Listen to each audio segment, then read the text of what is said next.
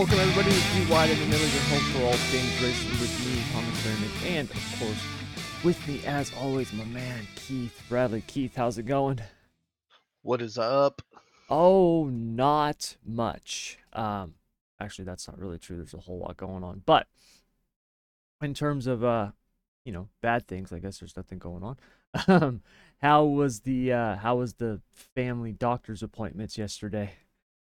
They were, the usual, typical doctor's appointments. We had a checkup for one, doctor's appointment for two others. It just a jam-packed day.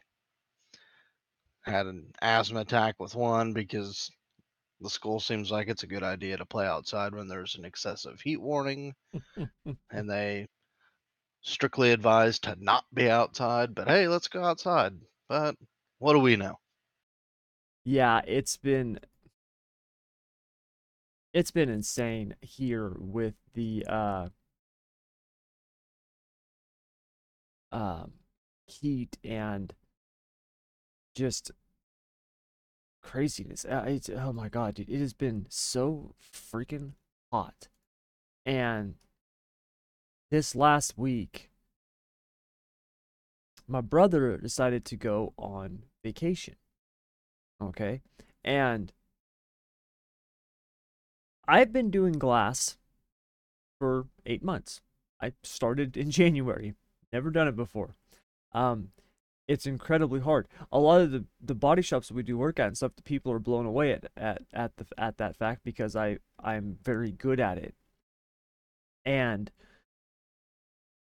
I don't know if I just am lucky, if I just happen to be a fast learner. I don't know. I really don't. But it's incredibly hard. It's very, very hard. It's not easy. It's a lot of work. There's a lot you have to know. And a typical busy day for me is like 4 or 5 jobs, right? Where I have like 4 or 5 things to do, right? Cut a quarter glass out, replace a windshield, you know, and then install 2 quarter glasses and a back glass, right? Like that's a typical day for me. My brother went on vacation this week. He's on a cruise right now. I think they come back today or tomorrow. And he drove down to Los Angeles when Hurricane Hillary was hitting the coast. He had an earthquake while he was driving down. His flight got canceled, so he had to drive, right? They get down there. They actually make it, which is good. And so now he's gone for the whole week. He probably picked the worst day or the worst week ever to go on vacation for me. Like I said, typically I average like 4 to 5 jobs a day, which if you look at that over the course of a week would be like, 20 jobs. In the first 2 days, I did more than 20 jobs by myself.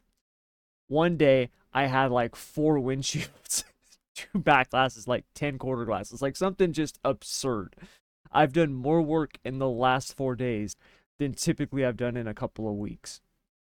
And I've had to do it all by myself. And it's been hella hot. And I've just been dying this week. Dying this week. It has been one of the longest weeks of my life. It is. I cannot wait till it gets over. And I already know it's going to happen. Next week, when my brother comes back, it's going to be hella slow because I've done all the work this week. So, You know how much fun that sounds? oh my God, dude. Oh my.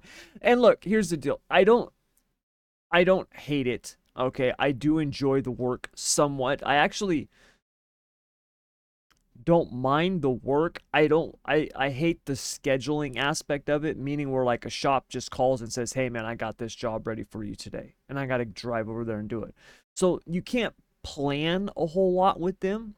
Where like in my online business, right? Like even though I have stuff that is released or done each week, I could do all of that over the course of 3 days and then be like, okay, I'm taking the rest of the week off. I can't do that with my glass business, right? It's because when I pull glass out and they repair the car and stuff like that, I don't know how long it's going to take them to repair it. I don't know when they're going to have it painted. I don't know how long, you know what I mean? Like there's all these different factors that I can't predict. And so you're kind of, although we own and operate our own business, we're more of along the lines of just like contractors to them. And it's decent money, but But that aspect of it sucks. Like, I don't just want, I'm at the age now where I'm not just thinking about the money. Like, I want the freedom to go with it. Like, I want to be able to, one of the reasons why I'll never go back and work for anybody else ever again in terms of like an actual like 9 to 5, day job is because I hate the fact that I can't control my own schedule. And that's where I'm at with this, right? Is just, I can't control my own schedule as much as I like to, and it sucks. And I already told my brother because he was like, "Well, damn, dude, I'm sorry, man. I feel bad because it's been so busy." I'm like, "Oh no, don't worry. You'll have your chance to make up for it." I'm like, "Guess who's going to be taking a vacation in the near future, buddy? So just be prepared to just be prepared to run this yourself because it's coming. It's going to happen." So, anyways, yeah, that's been my week, and it's been absolutely crazy. So, but anyways, bunch of stuff to cover today. We had got some dirt racing back underway. Smackdown kicked off last night at Kokomo. We got to cover that. A lot of stuff happening on the sprint car side of things and the Outlaws, which I'm going to actually talk about here in the open because we alluded to it, well, about a month ago, when he was in the points lead. David Gravel, we talked about it. Is this his chance to finally get over that hump and score a championship? We obviously know that David Gravel has speed, right? I mean, we see it all the time in qualifying. In fact, it was the King's Royal that brought up when, he just happened to qualify at 37th or something, caught the invert, and was able to get this awesome start. Usually he's one of the most prolific qualifiers on the Outlaw Tour. And if you had to wager on an Outlaw driver scoring a quick time award, David Gravel in most tracks is probably going to be your best bet. The guy's insanely fast. The one thing that he's lacked is consistency. If you look at what his results are in terms of, like a line graph, you're going to see a lot of really high peaks, but also a couple of really low lows. And this is what's cost him, in my opinion, in the championship standings. Now, keep in mind, we're still, 30 races to go. I mean, there's still quite a ways to go. But if you look at the fall off that we've seen with Gravel over these last few weeks, it's pretty shocking that he fell not just from the points lead, but he's all the way back in third now, behind Carson Macedo, who's in second. Brad Sweet, who was second in points for a little bit there, is now got a 50-point lead over Carson Macedo and David Gravel. Sweet, who's got 6 wins on the season with 28 top 5s and 43 top 10s, he actually has less top 5s than both Macedo and Gravel. And what is so shocking about that is, if you remember last season, we talked about Sweet being Mr. Consistency. That was his thing, right? He only had a handful of wins. I think, what did he have, like 3 or 4 last year, Keith? Something like that. It wasn't a lot. Yeah. But his top 5s and top 10s was unparalleled. The guy always finished up front. And now we've seen him lose that this year. But because Gravel's finishes, when he's finishing outside the top 10, are so bad, and he has had a really tough run of it these last couple weeks, he has been able to lose the points lead and fall back to third. What's interesting about all of this is that Sweet is going for what is his 5th championship in a row. And if you look at some of the runs that we've seen from people like Donnie Schatz or Steve Kinzer, there was usually a year in those runs where you would see that, hey, they're having a good season, but so-and-so, right? Like the year that Darren Pittman won, like, just dude couldn't miss. He was on fire, finished up front damn near every single week, and he got the championship that year over Schatz. You look at the same thing with like a Steve Kinzer back when he was racing against, Sammy Swindell and those guys, right? Those Swindell gets a championship. Kinzer still has a good year, but it's not what we had typically seen in terms of his dominance. Sweet's having a really good year. I think the competition level in the Outlaws right now, I think you could make the case, even though it doesn't have all of the big historical names that we know, because obviously it's not history yet, it's in our current times.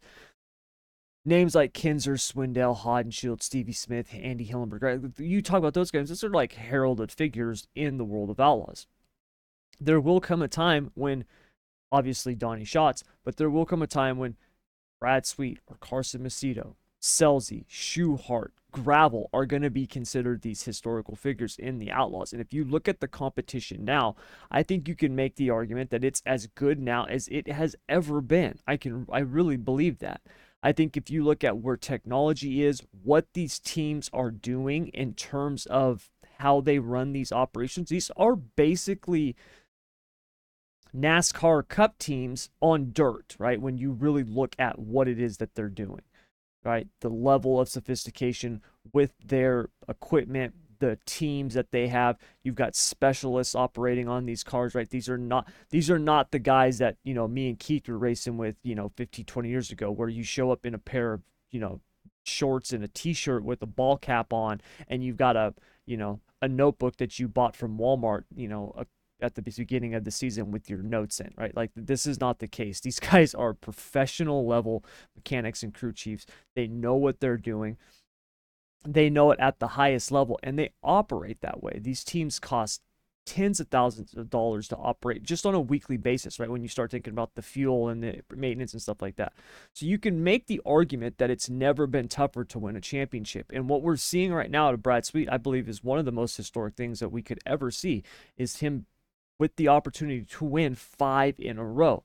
And Gravel, we talked about this being his best shot. And I've got to tell you, I don't know if he blows it, whether or not he will be able to get over that hump, because he had this thing and momentum was in his corner, and now it looks like it's done nothing but kick him in the junk and toss him to the back. All right, Keith, it's time for hit or miss. Are you ready? Let's do it. All right, so first up, the 33% of people who voted the Watkins Glen race a good race are obviously either high or drunk. Hit or miss the mark. I'm having a little play on words here, but yes, a little fun with it. But I'm going to have to say it hits a mark. I mean, was it a good race in its own way? It was, but it was also very boring to watch. There wasn't much passing. And I think it's got a lot to do with how close the cars are, right? I mean, as far as speed goes, nobody really truly had an advantage other than Willie B. And yeah, me personally, just looking at it, the only part that was exciting is to watch the downfall of Chase Elliott. I'm sorry, folks. He's not making the playoffs. It just ain't gonna happen. But no, I don't think it was a good race, and I agree with him. I'm with you, man. I don't think it was a very good race. Neither. I don't get I don't I and look, the vast majority of people thought the race wasn't good, but there were people who thought that it was good, and I don't get it. I also don't get the fact that the week before 70% of the people thought Indy was a good race. Now, it was, you could make the argument that the last few laps was good because you have an unknown taking on, what could be, who could be considered probably the best road course racer on the Cup Series in Chase Elliott, somebody who desperately needs a win. And the little guy comes out on top, right? McDowell comes out on top. It's David versus Goliath. It's one of those, storylines that we all love. And David wins the day, right? That 5-6 laps was cool. The rest of the race sucked. There's nothing that you can tell me that is going to make that be any different, right? And for Watkins Glen, and I love Watkins Glen, I really do, but I think the racing is gotten so bad on these road courses. It is just horrendous. It's Terrible. horrible. It is horrible. I can't stand to watch it.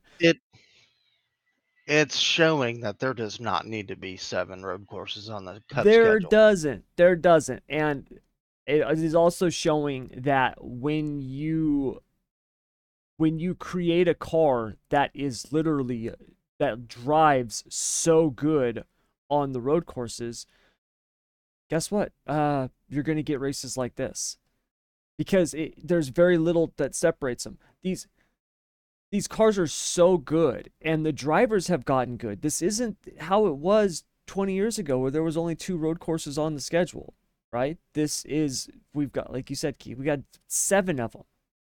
And these guys are spending a lot of time in the sim. They're testing, they're practicing, and road course racing has become a big part of NASCAR, which is fine. That's whatever.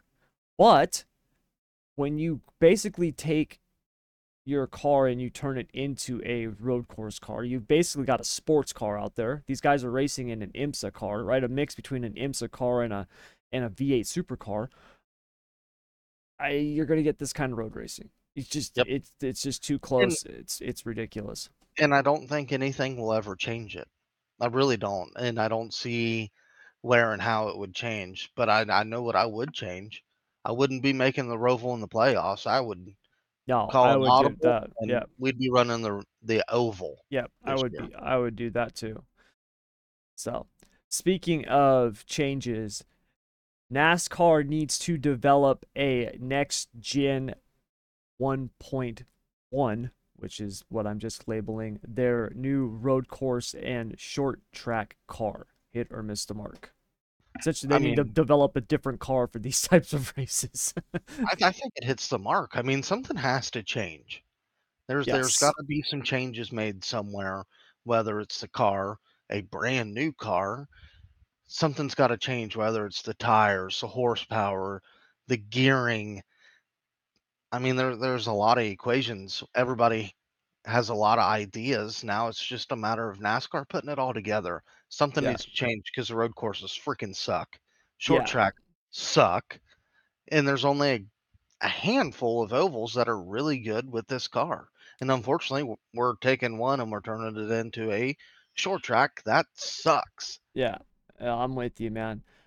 Yeah, I've heard people say, well, look, they need to get rid of more downforce. I don't think that's what you need to do. In fact, I actually think you need to go the other way in terms of the downforce. I was watching I can't remember what they call it, like Tech Corner or Tech Talk or something like that. It was on F1 cars. Um, because I love Formula One. One of the reasons I love it is because of the technical aspect of the cars. You essentially have, NASA spaceships racing around a track, like when it comes to the technology of them. And they were talking about the downforce, why downforce is so important for those cars, but also how the downforce affects the tires on those cars.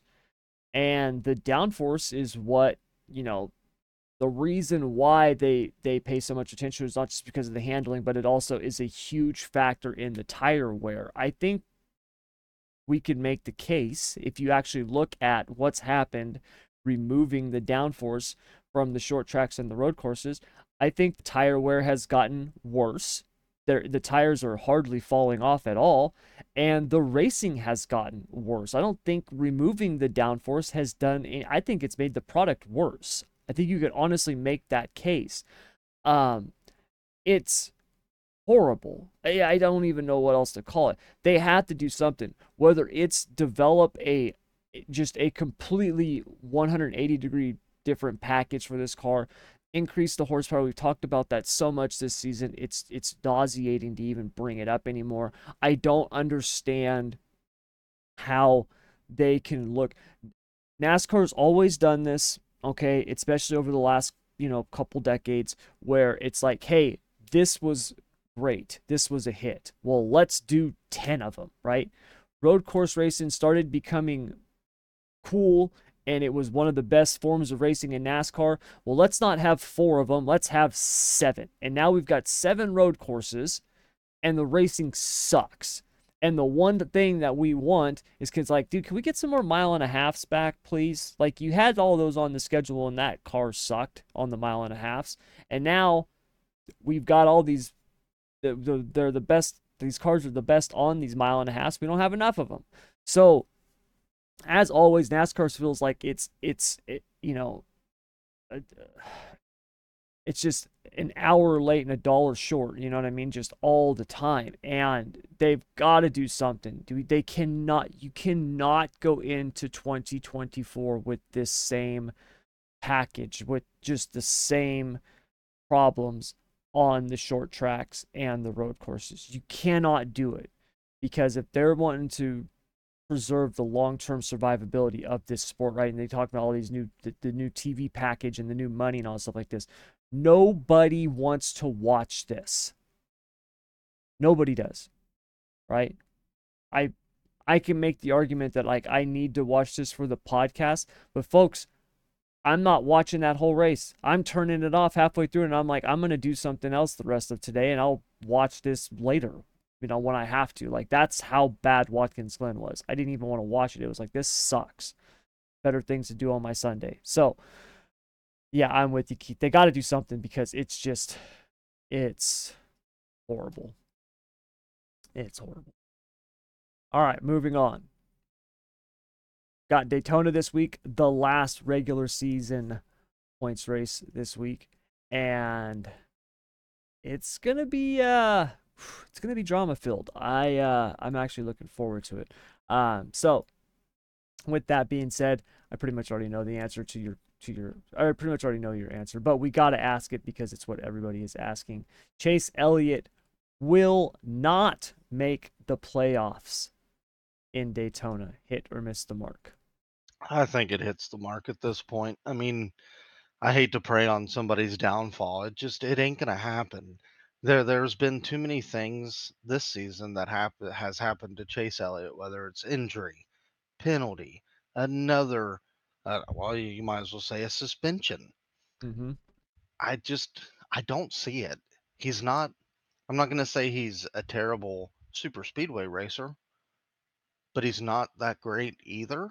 Mm-hmm. And to go into a race that has a lot of unknowns, because you got guys racing for playoff position, not only on the driver side, but the team points or the owner side. I think there's going to be some moves made in this race that aren't typically made, say, in the Daytona 500. There's a lot on the line, and I think we're going to see some desperation moves that take out some key guys, and I don't see it happening for Chase Elliott. I really don't. Yeah, I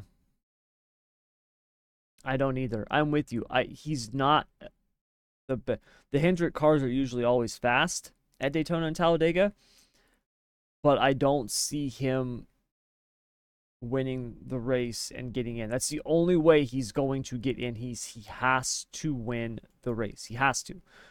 I'm just not seeing it. Um I don't I don't I don't know how they're going to be able to swing it. If it was just Chase Elliott that needed to get into the playoffs from Hendrick, I could see that, right? You got three other drivers. Hey, we're working this week to get Chase in, right? Our goal is to push him to the front so he gets the win and gets into the playoffs. I can see that, but you don't have three. You've only got two, Byron and Larson. Bowman's also on the outside looking in. You guys remember when Bowman was leading the points? Right? That feels like a lifetime ago, right? But he was leading the points. He had actually got off to a really good start on the year, and it has really fallen apart since his injury. And he is also on the outside looking in. And one of those guys, you can't do that strategy when you have when 50% of the team needs a win. So I don't know how they're going to swing it. I don't see him making it in. I actually, I think you're going to see, in terms of drivers getting in without wins, I think you're going to see Harvick, Wallace, and Keselowski getting in. I don't see a new winner this week. And Now, and I obviously, we were shocked last season when Dylan got in, but I don't see that happening again this year. and I don't. I think the odds of Eric Almirola making it in are higher than Chase Elliott's, just because Eric Almirola is a better super speedway racer. Yes. But I mean, I guess try again next season, Chase. Yeah, I'm with you. I don't, I just, Yeah, I just don't see it. Don't see it, man. I don't think it's gonna happen for him. So, anyways, that's gonna do it all for the hit or miss part of the show. We will be back after the break for our NASCAR Pick'em and our dirt track recap. So stick around. All right, so it is now time for our dirt track recap. We got Smackdown kicked off last night. Keith, did you watch the race last night? Yes, I did. And what a race. It was a pretty good race. I got to tell you, I don't. God damn, dude. When Justin Grant is on, he is in fast, dude. That they are so good. Lights out. Yeah, so good. It's insane. Yeah, Bacon was obviously fast, but I don't think he was gonna have anything for Justin Grant. I just don't. Same thing. Baloo was working himself through the field, and he was fast. But once again, I don't see them having anything for Grant. Grant was just on last night, man. And that car that he had when they got that car dialed in like that, I think he's the best non-wing racer in the country. I really do. I completely agree with that. Yeah. So he was just on it. So had that last weekend. If you remember, we had the Jackson Nationals. McFadden won night 1 and night 2, and had actually jumped out to the lead on night number 3, and then Macedo ended up getting the win. Actually saw a really good battle there with Brad Sweet and Carson Macedo there the last few laps. It was a really, really good race, and Macedo ended up getting the win, which propelled Sweet, after that weekend, now into the points lead. Macedo is now second in points, 50 behind Sweet, and then you've got Gravel in third, 60 behind. It's still just a 3-car race or 3-driver race. Logan Schuchart is fourth in points, and he's 288 points back. There would need to be a catastrophic failure for the top 3 for anybody else to have a shot. If you look at Macedo's season on the whole so far, he's got 5 wins, 32 top 5s, and 43 top 10s. Gravel, we talked about before, did not have a great weekend, fell back in the points. Gravel's got 10 wins on the season, 34 top 5s, and 42 top 10s. He's got the most wins, he's got the most top 5s, and he's only 1 top 10 back of Macedo and Sweet. The problem is his lows are really, really low. Like, miss the feature or make the feature and finish dead last. It's just bad. So, Keith, do you think Gravel has a shot at winning the championship this year? I think it's over. I think he's done. I want to say yes, but I also want to say no. But I think in order for him to have a shot, they're going to have to be perfect from the time they unload the car to the time they go to wash the car. Yeah. And they're going to have to do it from now till the finals. If not, Mm-hmm. it's definitely over. Yep. Um,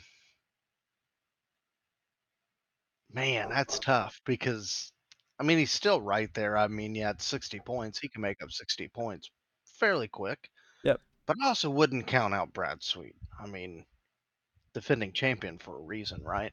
Yes. Brad Sweet wins again. I think it's over. I really do. Yeah. My half's telling me to say it's over. It's Yeah. tough.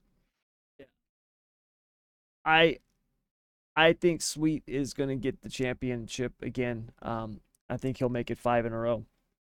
I Obviously, think only 2 drivers have ever done that before. That was Kinzer and Schatz. I think Sweet's gonna join that this year. Macedo has a better shot than David Gravel. I actually think so at this time too. I think Gravel is just I think he's just too hot and cold. Right? Like he's got to bring that floor up somehow, and I don't know how he does it, but he's got And to they got do to it. and they got to do it quick. They've Yes. got to do it very quick. Yep. And I think we talked about it last season on the podcast that Sheldon Haudenschild was the same way, and that's what David Gravel's starting to remind me of is that 17 car. When Mhm. they're on, but when they're off, they are off and they're struggling. And this is when it's important to unload good and to wash your car and be good at that too. I mean, Yeah. you got to be miles ahead of the other two, and right now I think they're miles behind. Yes. I'm with you. I'm with you. That's what it feels like. Um, And I hate to say that because David Gravel was one of my picks to win the championship this year. You can't be this streaky, no, especially this you can't. game. No, you can't. And look, that's the thing that we talked about last year with Brad Sweet. Remember when he was struggling, when Brad Sweet was struggling, but he was still getting consistent finishes. He wasn't winning races, but he was consistently finishing in the top 10. And Yeah, then he got hot that second half, started and winning some races, and it was over. and the good thing is Brad Sweet's been there how many times, so Yes. they know exactly what they need to do, Yep. and they can click in that championship Mm-hmm. form right now. And Yep. I think once when he's locked in, and there's no beating him. I think it's gonna be tough. I'm with you. I think so too. Um, he, yeah, he just seems to be on. You know, I just don't. I don't know. I don't know how uh you can win a championship when your lows are that low. I just don't understand it. So, anyways, still got a lot of racing to see or to do, but moving on. We talked about it last week. Obviously, Tanner Holmes got his big big shot, right? We got his shot to run the Outlaws the rest of the season in the 1A car, which is now I think they call it the 1T car. And he is not disappointed. You look at last week's Jackson Nationals, he did good. He got a podium, right? Had quick time. Definitely has just come right in and definitely looking like he belongs on the Outlaw Tour.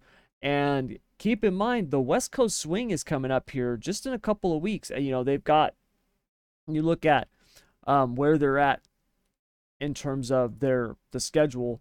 You've got the Northern Tour, the whole River Cities, Red River Valley, and then after that, they're heading out west. They've got the Skagit Nationals, or what do they call it now? The Sage Fruit Nationals, I think, up in Washington. They've got Grace Harbor, and then they come down into California. You've got Silver Dollar Speedway for the Gold Cup Race of Champions. You've got Hanford. You've got Placerville before they go back out to the Midwest, and then it's you got the Before the Crowns and National Open and all that stuff like that. But we're getting into the end of the let me rephrase that. We're getting into what will be right towards the end of the season, but the West Coast Swing, where I think Tanner Holmes has a chance to really shine. Keith, you think Tanner Holmes could pop off an outlaw win on the West Coast Swing? I don't think I would be surprised if he did. To be honest with you, he's excelling in that car, He is. and he he's a lot better in that car than what I ever imagined he would be. I figured there'd be a couple bumps in the road, and there still might be, right?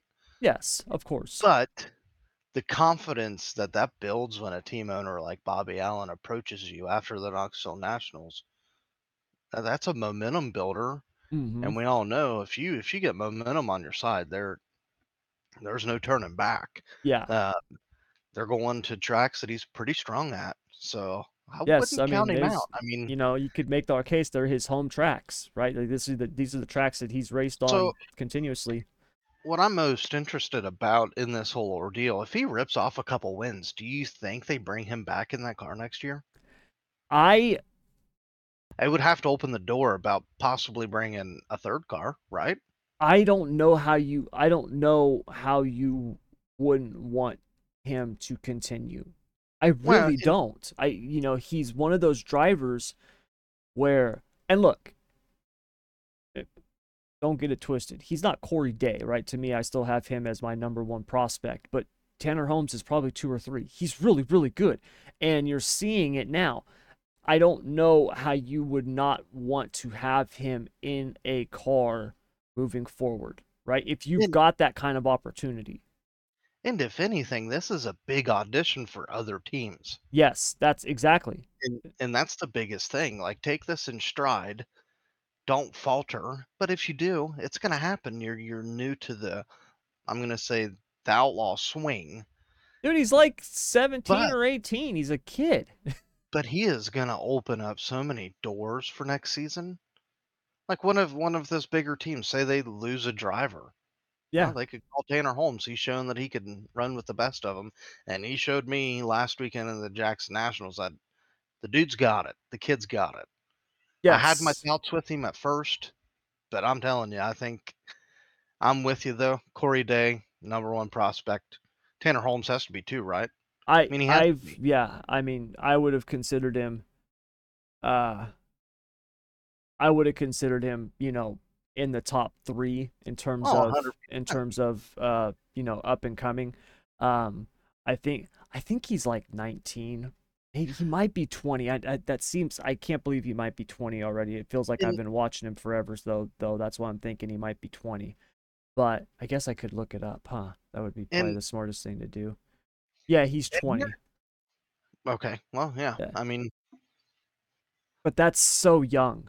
That's it is. so young. And that's what they want in racing. They want these younger guys, and he's young. Mm-hmm. Yep. And Well, and I not think only that, but if you look at, and I know this is one of the reasons why I think people throw a lot of shade at him, but if you look at what he brings you in terms of also exposure and sponsorship potential, it's it's kind of insane, right?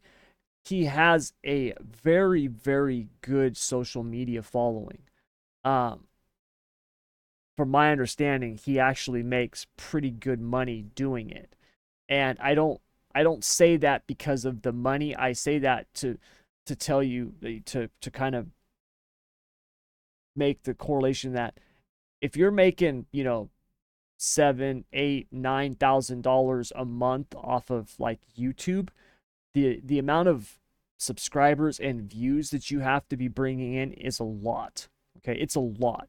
Keep in mind, I bring in a few $100s a month off of YouTube. Okay, I've got like 10,000 subscribers on my channel. Right, I don't know how many views it is, but when you talk about an ad view being like 2 cents, 3 cents, right, and then you look at like, hey, I'm making 8 grand, 10 grand a month, or whatever it is that Tanner Holmes is making. I would imagine he's probably somewhere around in there. That's a big following. That's a lot of eyeballs. And we've talked about this sponsorship model in racing. And when you can get that kind of exposure and the kid's got legit talent, that is a hard thing to pass up. I don't know how, if he finishes this year off super strong, I don't know how Shark Racing could not bring him back. I would have to think something would be on the table, right? If you could bring in a sponsor who could help get that thing going, like another big sponsor, that could be a 3-car team. Because that's what I would be wanting to do. That's what I would be thinking about doing. Is yeah, how because how can we get another team for this kid? you could throw Jacob in a part-time car. Mm-hmm. I mean, because that's the way I feel, the way it comes off that he just wants to run part-time. Yes. Um, which I at the time I said it hurt his own team than it's helping him. Yeah. But now it's kind of like, is it really hurting him? Yep. Because the 1T hasn't missed a beat. No, it has not. And I'm not gonna say that Jacob Allen was a world beater, but last season, really strong, He had a handful great of wins, season last season. Yeah. awesome season. And Yep. then now we see the struggles Mm-hmm. that racing takes on the body and your mental health. I His don't. stock in my eyes went down And now it's really far down because Tanner Holmes is performing really well in that car. I mean, a podium and I think 2 top 10s the rest of the weekend, Yeah. plus a quick time, and Yep. the car has been fast, has been really fast. Yeah. And I then you throw in the YouTube stuff on top of it. Hell, the 1A sponsors might eat that up and say, "Hey, what do we need to do to bring this kid back?" That's what I'm saying. That's a And Bobby big Allen deal. might even, I mean, well, let's face it, Bobby Allen has an eye for talent. The man has been around sprint car racing his entire life. He may Yes. even be like, "Well, we'll just bring him back next season." Yep.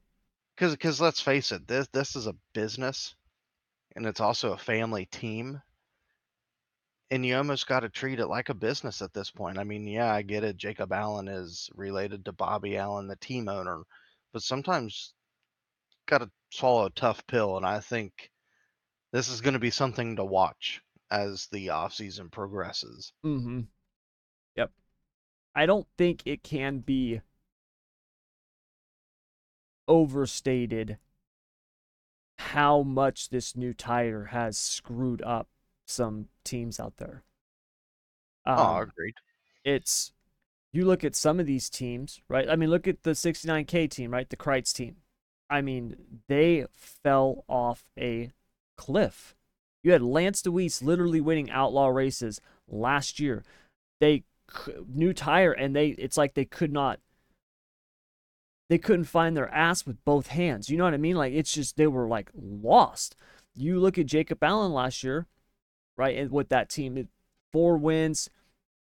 I mean, it's not like he was competing for a championship, but he had a very, very good season. There was races where he was on it. And this year, they have been horrible, and it's taken a toll. And obviously, it's when stuff goes bad, it can compound and get worse. And that's a lot of times what happens. That's why things do end up getting so bad. But you look at just the cliff that they fell off of. I think they're another victim of this tire. I think this tire has really screwed up some teams out there, and they've really struggled with it. And I think the 1A car is one of those victims of it because it seems to have really hurt them. And obviously, when you start talking about the toll it takes on people physically and mentally and stuff like that, that's a whole other conversation. But yeah, Tanner Holmes is definitely taking advantage of this opportunity, and I will not be shocked if he pops off a win on the Outlaws West Coast Swing. I would not be shocked if both him and Corey Day get a win. I think that is 100% possible. I So agree. I'm definitely looking forward to it. Um, Speaking of the cost of things, um, our man Timez had a really interesting video that he put out on his YouTube channel on the financial side of midget racing. Keith, did you see this? I've not gotten to sit down and watch it. Okay, so the thumbnail of the video is something along the lines of racing. I want to say it's like Racing with Daddy's money. racing with daddy's money, I think is what the thumbnail is. And that makes it sound, the thumbnail does not do a great job of actually talking about what is covered in that video, because he doesn't just talk about racing with daddy's money. And he does share the story about when he started midget racing and what his dad spent to get them going and what they spent, per year running it. And folks, keep in mind, this is when I was racing again, and when I wasn't driving, but when I was a mechanic, our team, when we were racing against Meserol. Meserol was running out here on the West Coast. He was running USAC Western States. When he was cutting his teeth in the midgets, we were running against him.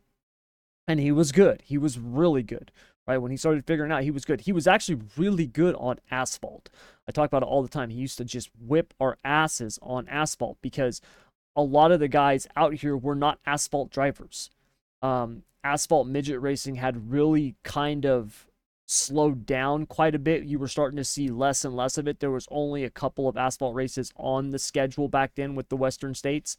And You know, it was essentially like Stockton, Madera, and then you had, you know, back when they ran Turkey Night at Irwindale, right? Like that was really it. So, and then you had like the Copper World Classic, right? You know, at Phoenix. So that was kind of it. There wasn't a whole lot of asphalt racing going on. And when we would go to these asphalt races, Ezreal would kick our ass. You know, you could see it. Now he was also really good on dirt. He was just good. But I remember that time when he was talking about coming up, and he talked about these how much midget racing has changed, and he's 100% correct. You know, you think back to what USAC midgets were, right? I mean, and you think back to remember the names, the drivers. The USAC midgets were really that was kind of remember when that was like the hotbed for NASCAR talent, right? I mean, think about it. You had Kenny Irwin Jr., Jason Leffler, J.J. Yaley, Tony Stewart, Jeff Gordon, Casey Kane, Ryan Newman, right? Think about the names that came up through the USAC midgets. That's where you like that was the new thing, right? Jeff Gordon and Tony Stewart, when those guys came through and then showed to be championship level talents in NASCAR, NASCAR really started looking at this and it's like, dude, this is where we got to go to get our talent. We can't go get these wing sprint car guys, right? They're not working out, right? We got to go get these guys who can run, you know, the asphalt in the dirt and these little midgets, these silver crown cars, sprint cars, that type of thing. And now they don't USAC, you know, they ain't running asphalt no more. It's just dirt. And you've got now these kids who are coming up, and Meserol talked about how they're buying these rides, and you can buy a ride with Keith Coons for $300,000 to $350,000 a year. And what I thought was interesting, Keith, is if as soon as I watched that video, I wanted to talk to you about this because it poses an interesting question. If you have a kid who has talent, you're we're not talking about the irrational parent who thinks their kid's going to be the next, you know, Jimmy Johnson and they're not very good, right? We're not talking about that. We've all seen that kid before who's coming up and he wins. He's decent, but it's because he's in the Cadillac, right? He's in the Ferrari of equipment versus everybody else who's in kind of the AMC Pacer. You know what I mean? Like that kid's going to find victory lane just because his stuff is that much better. We've seen that. Although that gap it's hard to have that canyon like it used to be. It can still happen. But your kid has legit talent and you think they can go somewhere. Do you think it's easier to just go out and buy a ride like that? I think it's really interesting because I would have to tell you right now, if my son's 10, if you know 6, 7, 8 years from now, I'm like, damn, I think he might be able to do something with this dirt racing stuff. Is it easier for me to just write a check and have him go with the Keith Coons? And I get the crew, the cars, the equipment, the knowledge, right? The notebook. Think about how valuable Keith Coons' notebook is, right? I mean, that thing's worth its weight. Screw gold. It's like worth its weight in, you know, cobalt. I mean, it's some rare precious metal we haven't even found yet. I mean, it would be incredible. I heard a lot of people saying like, that's crazy. That's too much money. I don't think that's that expensive if you've got the money to do it. What's your thoughts on that, Keith? Well, I don't think they're looking at the bigger picture because not only would you get everything that you just said, but you'd get doors open with Toyota Racing, Yes. with Toyota Racing Development. And if your kid has the talent, has the raw Mm-hmm. talent, the potential to be the next big thing, why wouldn't you? Why Yes. wouldn't you? Because you would basically just put yourself and your child into a prime position to make it to damn near wherever you want to go in racing. It's the fast And track. I was Kyle Larson did it. Yep. Kyle Yep. Larson did it with Keith Coons. Yep. It's exactly how I'm not going to say it's how he got where he got, but nobody would know Kyle Larson if it wasn't for the rides that he stepped in. Yep. And if you could propel your child to the next level by doing that, by all means do it. Go for it. I mean, Hmm. I hate the fact that it's daddy's money, but if you got it, do it. Yeah, I can't You'd be fault him. dumb not to. I Yep. mean, you couldn't, because what if something happens and you go out and you set the world on fire? Now you got Toyota Racing like, "Hey, let's start talking." Yep. Exactly. And look, I thought it was really cool in the video. Meserol was, Tinez was very open and honest about it. And he said, "Look, dude, I'm jealous of it, right? I'm jealous of it." And I think it's awesome for him to say that, because here's the deal. And although we don't want to admit it, none of us do. Whether you race just outlaw karts like me and always dreamed of racing something bigger, or actually race sprint cars like you, Keith, or whatever, we are all jealous of it. Do you know what I would give back when I was racing to be able to have my folks just cut a check for 350K, and now I'm in a top USAC midget ride? Do you know, oh my God, do you know how bad I would want that? I mean, seriously, when I heard him talking about that, I started thinking, I was like, God dang, I need to build a couple of midget teams and start farming it out to some rich people. What am I doing? Like, Yeah, I'm in that's the what I wrong need. business. I'm in the wrong business. You know what I mean? Because I start looking at it and it's like, I'm pretty good when it comes to the business aspect side of stuff. I bet I could write a lot of this stuff off. I bet I could actually make money doing this. And you look at what Keith Kunz is doing and the number of cars he brings out and how many of those rides are bought. And here's the deal, just because they're bought does not mean the drivers are not good. That's the most important thing. You are basically setting it up to where you don't have to bring anything to the table, right? I remember we had a ride that we would sell out, and it was, I want to say it was $500 a night or $1,000 a weekend or something like that. And essentially you got to show up. We did all the work on the car, we prepped it, we did everything. You just showed up and drove the car. And I was usually the guy who was going to be wrenching your car, right? Obviously Terry was the head, he was the car owner and the head guy, and he called the final shots.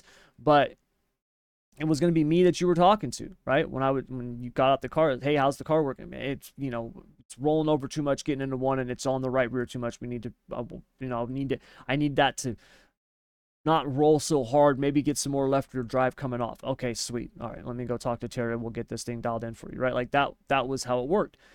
And you look at that option now where you can spend a couple $1,000s per race, or you could just cut a check for $350,000 and you're buying a ride at the Hendrick Motorsports of USAC Midget Racing. I don't see how that's a bad thing. And, we talk about how expensive racing has become. It's incredibly expensive on every level. I mean, you look at some of these micro sprints and stuff like that. I mean, these guys are spending, dude, the amount of money that it costs to run those at a high level is insane. And those guys, folks, those guys are not winning. It's not 10 grand to win in those races, right? You're talking, it's like $1,000. So, on the USAC side of things, where these guys are making, what is it, 4-5 grand maybe to win, right? Obviously they got their bigger shows, but for the most part, $4,000 to win. Meserol talked about, he's one of the few guys who he gets paid to drive. Now, obviously, the way that he gets paid is he gets a percentage of his winnings. That's what you've got with like the, Meserols or the Justin Grants or Logan Seavey, all these top drivers. We can go on and on and on and on.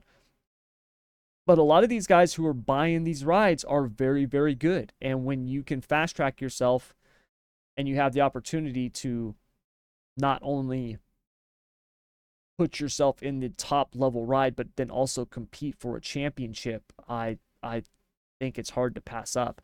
And I thought it was a really good video by him, and I was really intrigued by it. I'm glad he did it because we've talked a lot this season about the cost of racing and stuff like that. So I thought it was really, really cool to see that. A final note on it, I was shocked at the cost of a midget.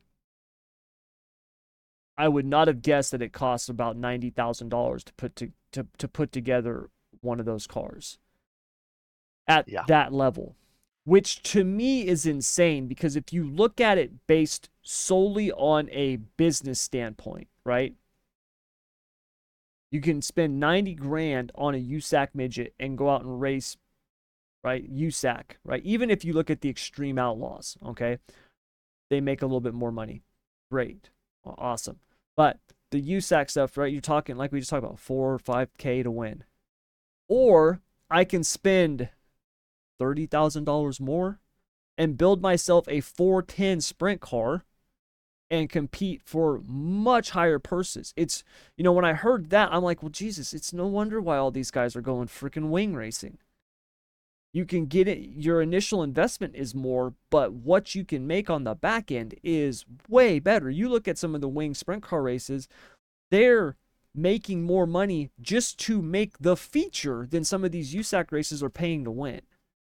So Yeah. I was shocked by that. I'm like, oh my God, I don't know why anybody would want to do this unless you are doing something like a Keith Coons where you're going to be renting these things out for way more than $250,000 every year. So yeah, it was a really interesting video. If you have not watched it, I recommend you do so, because if you're a nerd like me, you're interested in this stuff and you just want to know more about the financials of it, Mesrel did a really good job of breaking it down. It was really, really cool. So hats off to him. But that's going to do it for our dirt track recap. Really quick here before we wrap things up, we're going to do our NASCAR Pick'em. Surprise, surprise, Keith, you won last week. What a shocker. Suarez did not perform well on the road course. Truex Jr. had a pretty decent run. So, yeah, tough break for me. I lost the chance to win the regular season a long time ago. But anyways, we are heading into our last week in the regular season, and we've got Daytona ahead of us. So, Keith, who is your pick for Daytona? I'm going to go with Ricky Stenhouse Jr. That is obviously a very intelligent pick, as he has already won this year at Daytona. I honestly don't know who to pick. I don't know who I have picked and who I haven't picked. Let's see.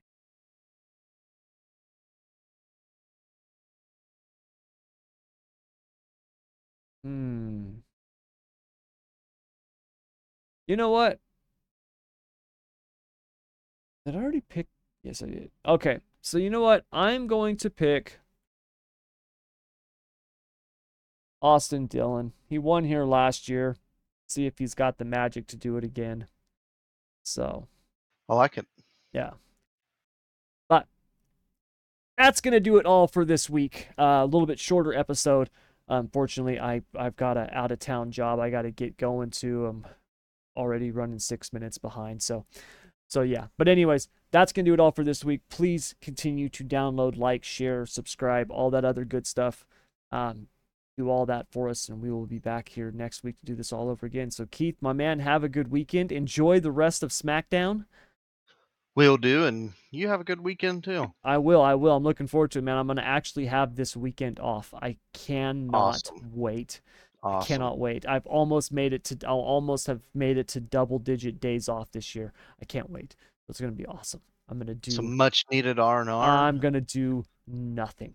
And I cannot wait. I wouldn't do a damn thing. Yeah, I cannot wait. It's going to be so I'd great. sit on the couch and I wouldn't move. I'd even sleep on the couch. That's my plan, is to do nothing. Now, we all know how that usually works when you have a significant other. I'm sure my wife has a whole host of things that she wants me to do. So, yeah. You're sick. I'm just going to have to, I'm telling her tomorrow or today when I get home from work, babe, I'm not doing a fucking thing. So please don't ask, because I don't want to have to tell you no. So anyways, we'll be back next week to do it all over again. So until then, as always, take care.